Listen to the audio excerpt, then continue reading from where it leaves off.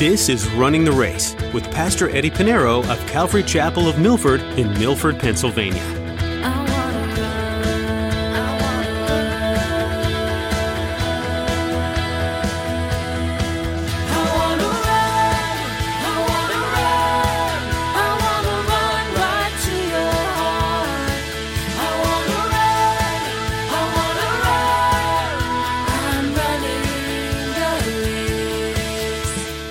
You have known the Holy Scriptures, which are able to make you wise for salvation through faith, which is in Christ Jesus. So obviously we see the fruit of Timothy's faith attributed to him by his mother and grandmother, which tells us we need to teach our children about the Word of God. We need to teach them the Word of God and the ways of God through the Scriptures, and we see the fruit of that.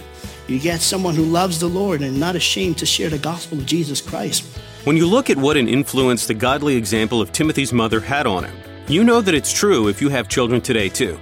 The example you set for them could set them on a path of seeking to know God intimately themselves. As Pastor Eddie's going to show you, that example keeps going forward. Timothy was a huge encouragement to Paul and to the churches he helped to grow. And it all started for him with his mother. Well, let's join Pastor Eddie in the book of 1 Timothy chapter 1 as he begins his message, Greetings from the Apostle Paul.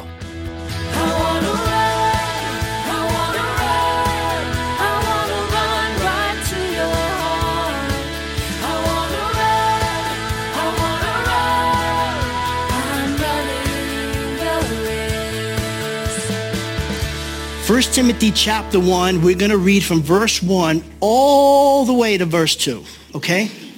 So this is going to be long.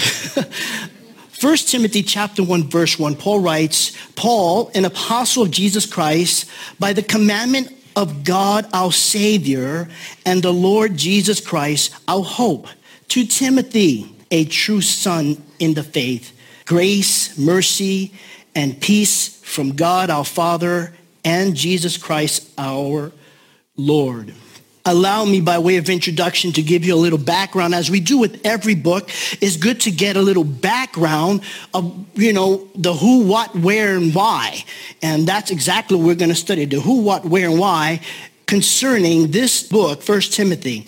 And so if you want more of a background, the book of Acts is a great book to read through it. You can read chapter 14, chapter 16, and chapters 21 to 26 of the book of Acts. Now, Timothy, the book of Timothy, the epistle of Timothy, along with 2 Timothy and Titus, is what is known as the pastoral epistles. The pastoral epistles. That term began in the 1700s. That wasn't a term before the 1700s.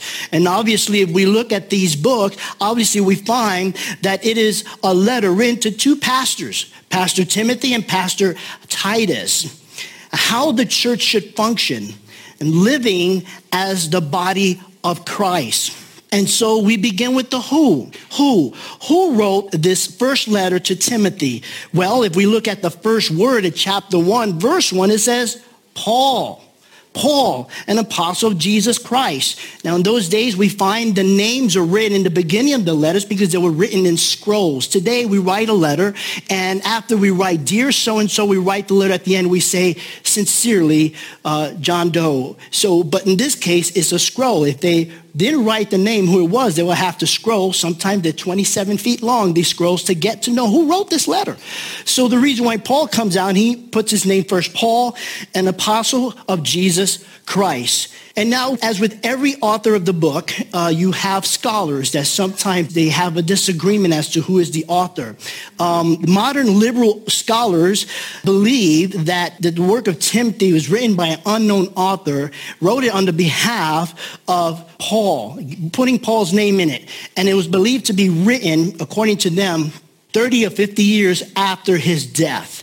However, the majority of scholars disagree with that. They find no historical evidence to prove that. And if we go a little bit further before the scholars, we go to the early church fathers. The early church fathers, as Irenaeus, Tertullian, along with Clement of Alexandria, ascribe 1 Timothy, 2 Timothy, and Titus to the Apostle Paul. So I'd rather go back to the early fathers who were there, who knew, and were just a few years after them to know that they wrote the letter. But ultimately, 1 Timothy is part of the inspired word of God. Though it was written by Paul, it was inspired by the Holy Spirit. 2 Timothy chapter 3, verses 16 to 17, Paul writes this: all scripture is given by inspiration of God and is profitable for doctrine, for reproof, for correction, for instruction in righteousness, that the man of God may be complete, thoroughly equipped for every good work. So every book that's in your lap in the Bible, they're books, is inspired by the Holy Spirit. And we can see that in a span of 1,500 years, 40 different authors, we find there is a consistency and it doesn't contradict the other books. Many of them don't know each other. We're talking about from shepherds to kings to prophets. They're all consistent. So we can know that the word of God is inspired. Now, a little bit background who the Apostle Paul is. I know we all know, but just in case, Paul's name means little. Little. That's what Paul means, little. Before he changed his name to Paul, his birth name was Saul. And he's from the tribe of Benjamin. His parents named him after a famous Benjamite. The famous Benjamite there was King Saul. He was the first king of Israel. Now, when Paul was Saul, years before his conversion, he was Saul of Tarsus. He was a persecutor. He was a terrorist of the early church. He persecuted the church. It wasn't until Acts chapter 9. In Acts chapter 9, when it was Saul on the road to Damascus, he was on the road to arrest Christians. However, he himself was arrested by the love of Jesus Christ and his grace. It's when the Lord knocked him off his high horse and he was converted and became a follower of Jesus Christ. So he changed his name Saul of Tarsus, to Paul, an apostle of Jesus Christ. And I think this is a reminder for us, if you study that and how Paul was converted, who he was before Jesus, it proves that anyone can be saved. Anyone can be saved. If you were around Paul's day and you were to ask the people of that town or country, and who would be the last person to be saved? His name is Saul of Tarsus. But he became a Christian and followed Jesus Christ, because nothing is impossible for God. His love, his grace, and his kindness leads us to repentance. So that is the author. He was Paul. Now who's the recipient? The recipient is his protege, Timotheus. Timothy, that's his name in the English. He writes in verse 2, he says, a true son of the faith, a true son of the faith. And so Timothy has a good meaning to the name. Timothy means one who honors and worships God. What a good name, Timothy. One who honors and worships God. And if you study the life of Timothy, you'll find that he lived up to that name. He was faithful to the Lord, faithful in serving alongside the Apostle Paul. During this time, when Paul first met Timothy, he was in his 30s, many scholars believe, and it was later when he wrote this letter, 1 Timothy, was in his 40s. Now, Timothy is the son of a Greek father. His mother was Jewish, so he's half Jewish, half Greek. And then there's no mention about his father being a Christian. I guess the fact that they say that he was a Greek, that's a clear indication that he wasn't a follower. If he was a believer, they would say a fellow Gentile believer. And that's the language that is pretty much used in the New Testament. However, Timothy, he grew up. His mother showed him the scriptures. His grandmother showed him the scriptures. Both his mother, Timothy's mother and grandmother, were known for their sincere faith. They raised up Timothy, teaching him the ways of God. And most likely, they were teaching him from the old scriptures, the prophets, Moses. And it wasn't until probably Paul's first missionary journey where they converted and became believers in Jesus Christ. Paul mentions both Timothy's mother and grandmother in 2 Timothy. 2 Timothy chapter 1, verse 5. Paul writes, when I call to remembrance the genuine faith that is in you, which dwelt first in your grandmother Lois and your mother Eunice, and I am persuaded it is in you also.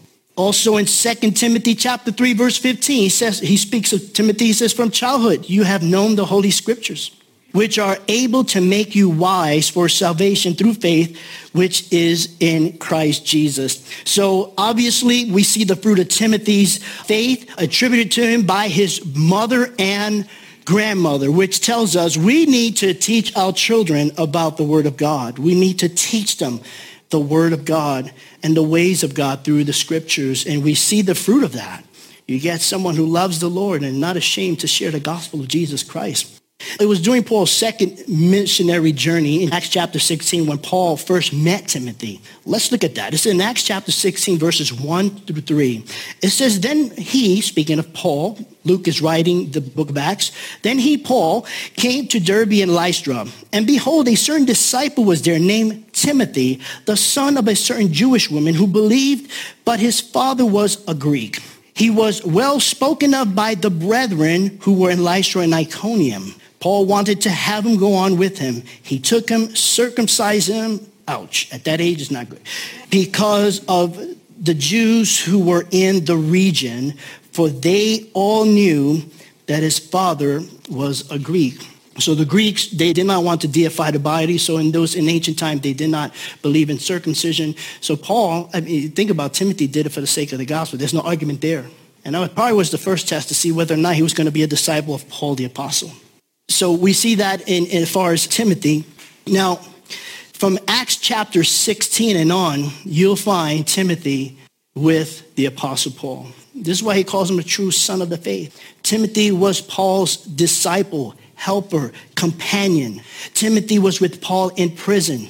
Timothy was with Paul when he wrote 2 Corinthians, Philippians, Colossians, 1st and 2nd Thessalonians, and Philemon, because his name is mentioned in the letter. And that is why Paul calls him, in verse 2, he says to Timothy, a true son in the faith. That's the who, now the what. The what would give us the theme of this letter. The theme of this letter. The theme of this letter could be found in the key verse. And the key verse is 1 Timothy chapter 3, verse 15. Paul writes, I write. This is the reason why he's writing 1 Timothy. I write so that you may know how you ought to conduct yourself in the house of God, which is the church of the living God, the pillar and ground of truth. This letter is the reason why it's called pastoral epistles. It's to give instructions to pastors, but also for the church to follow. Now, Paul had sent Timothy to the church of Ephesus to give them instruction in how the church and the people of God to function, how the church should live as the body of Christ. And that will be the title for the whole book, Live as the Body of Christ. And when Paul gives his instruction, he gives instruction in the following areas. And we're going to find this as we study 1 Timothy. To keep the teaching of the sound doctrine. Just keep the doctrine that you've been taught. Keep it. And we can see that churches have moved away from sound doctrine. In fact, they don't even teach doctrine. Order in the house of God. There is order in the house of God. Talks about leadership, the qualification of leadership, ordination of leadership, and the people of the church. So these are the areas that we're going to touch on as we study through 1 Timothy verse by verse. And after we have studied this pastoral epistle, you'll find how far the church had moved away from biblical leadership, from biblical church structure, from church order. Believe it or not, the scriptures gives us and how we ought to conduct ourselves in a church, even today. 1 Corinthians chapter 14, verse 33, Paul writes this. He says, for God is not a God of disorder, but of peace, as in all the meanings of God's holy people. He's a God of order. And everything about the church, it's ordained, and it has to be in order according to the scripture. So there is to be order in leadership, order in church government, order in the meetings, order in assembly, order in the church. When we come to order and structure and function of the church, we need to know we need to stay faithful to the scripture. Anything that has to do with church, it has to be according to scripture. People will say, why didn't you have membership? Well, I don't see membership in the Bible. You belong to God. Membership gives leadership more control over you.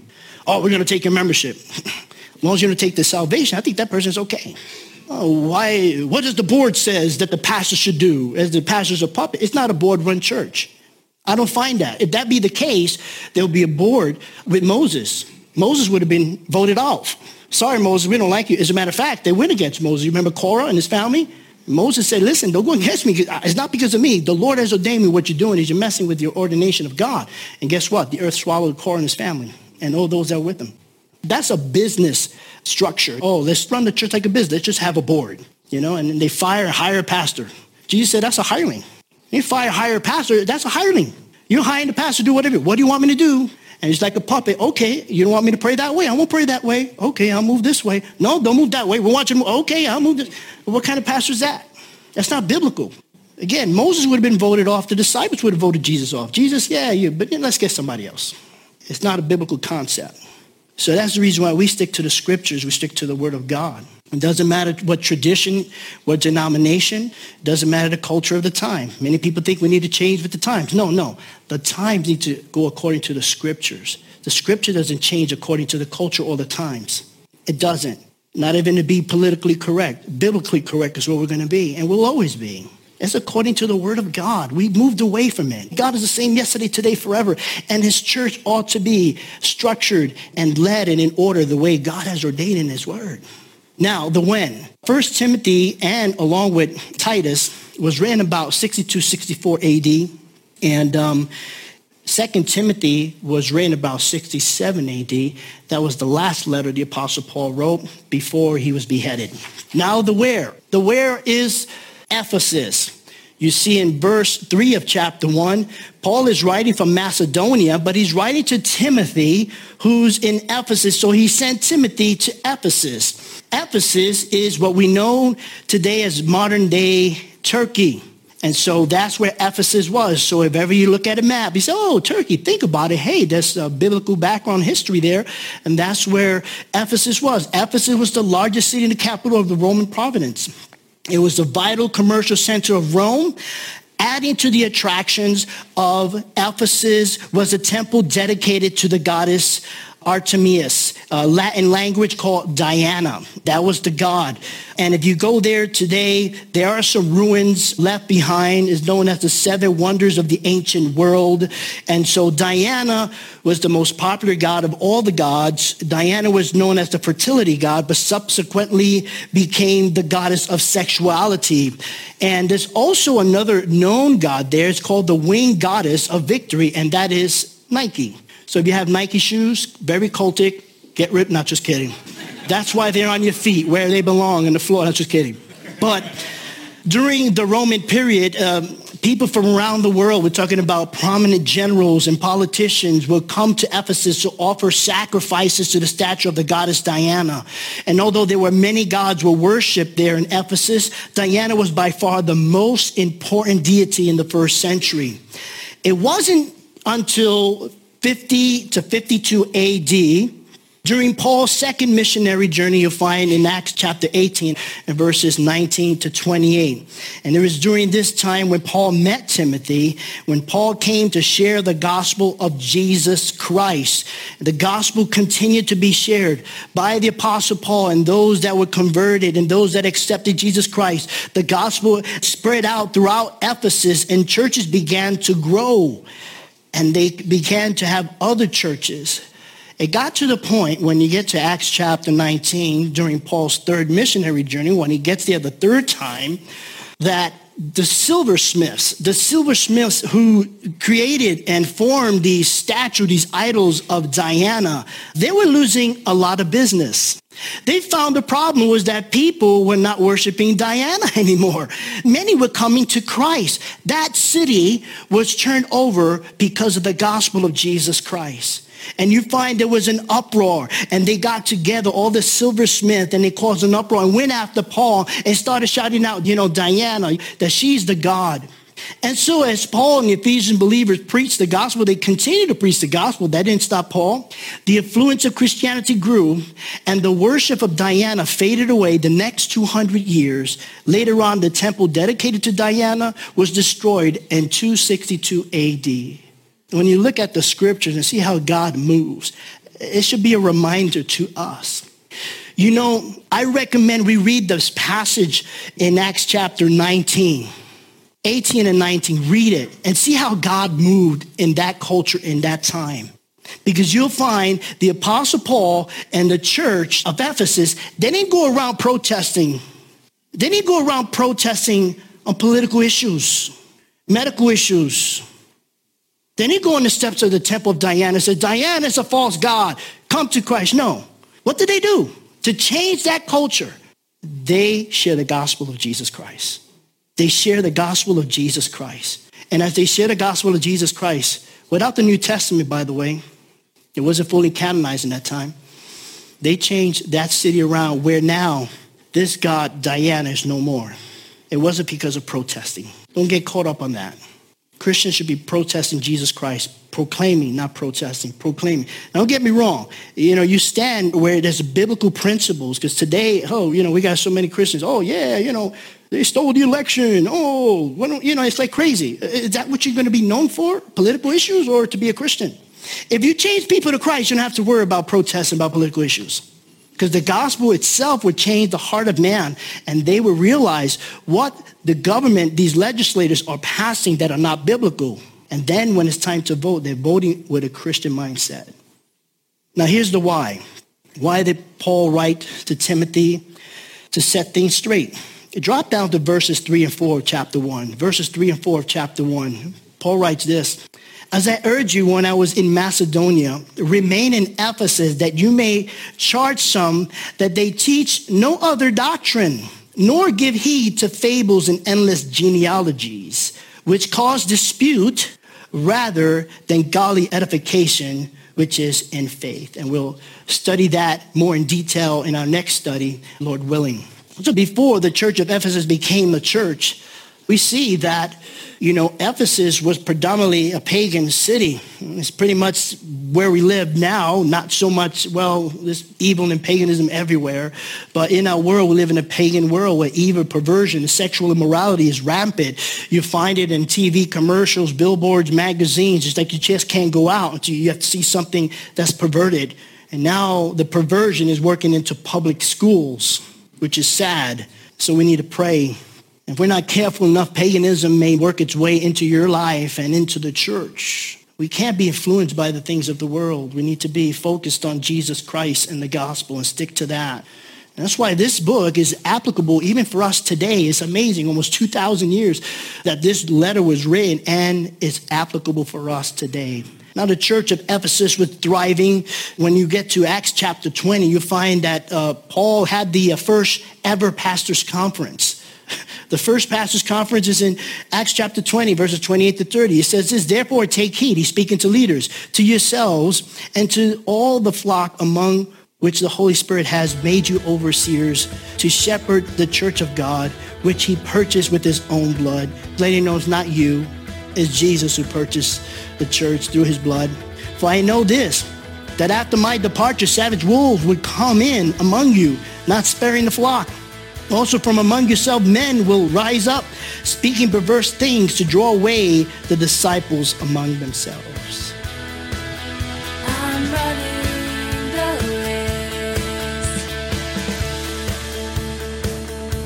race. Pastor Eddie Pinero has been digging into the book of 1 Timothy with us here on Running the Race. There's so much more to learn from this New Testament letter, but our time has come to an end for today. Before we go, we'd like to invite you to visit our website to hear more messages from Pastor Eddie. Head over to runningtheraceradio.com. There, you'll also find a link to our podcast, where you can subscribe to receive up-to-date messages each time they're available. If you're in the New York, New Jersey, or Pennsylvania area, why not come be a part of our weekly worship service? We gather each Sunday at 8:30 and 10:30 a.m. for Bible study, worship, and getting to know each other better. Find more information at runningtheraceradio.com. If you're in a place of blessing due to this radio ministry and you'd like to know how you can partner with us, we'd gladly accept your support. Here's Jessica to tell you more. Prayers for this ministry would be so appreciated. The opportunity for the lost to be reached over the radio is incredible. So please pray for our listening audience and that what's shared will alter people's lives forever. Another way you can support us is by prayerfully considering giving in a financial way. There's a lot of time and effort that goes into producing this program, and we're grateful for all who are willing to come alongside us to support the creation of each program. If you feel led to do this, you can find a Give tab at runningtheraceradio.com. We hope you'll join us again next time, right here on Running the Race.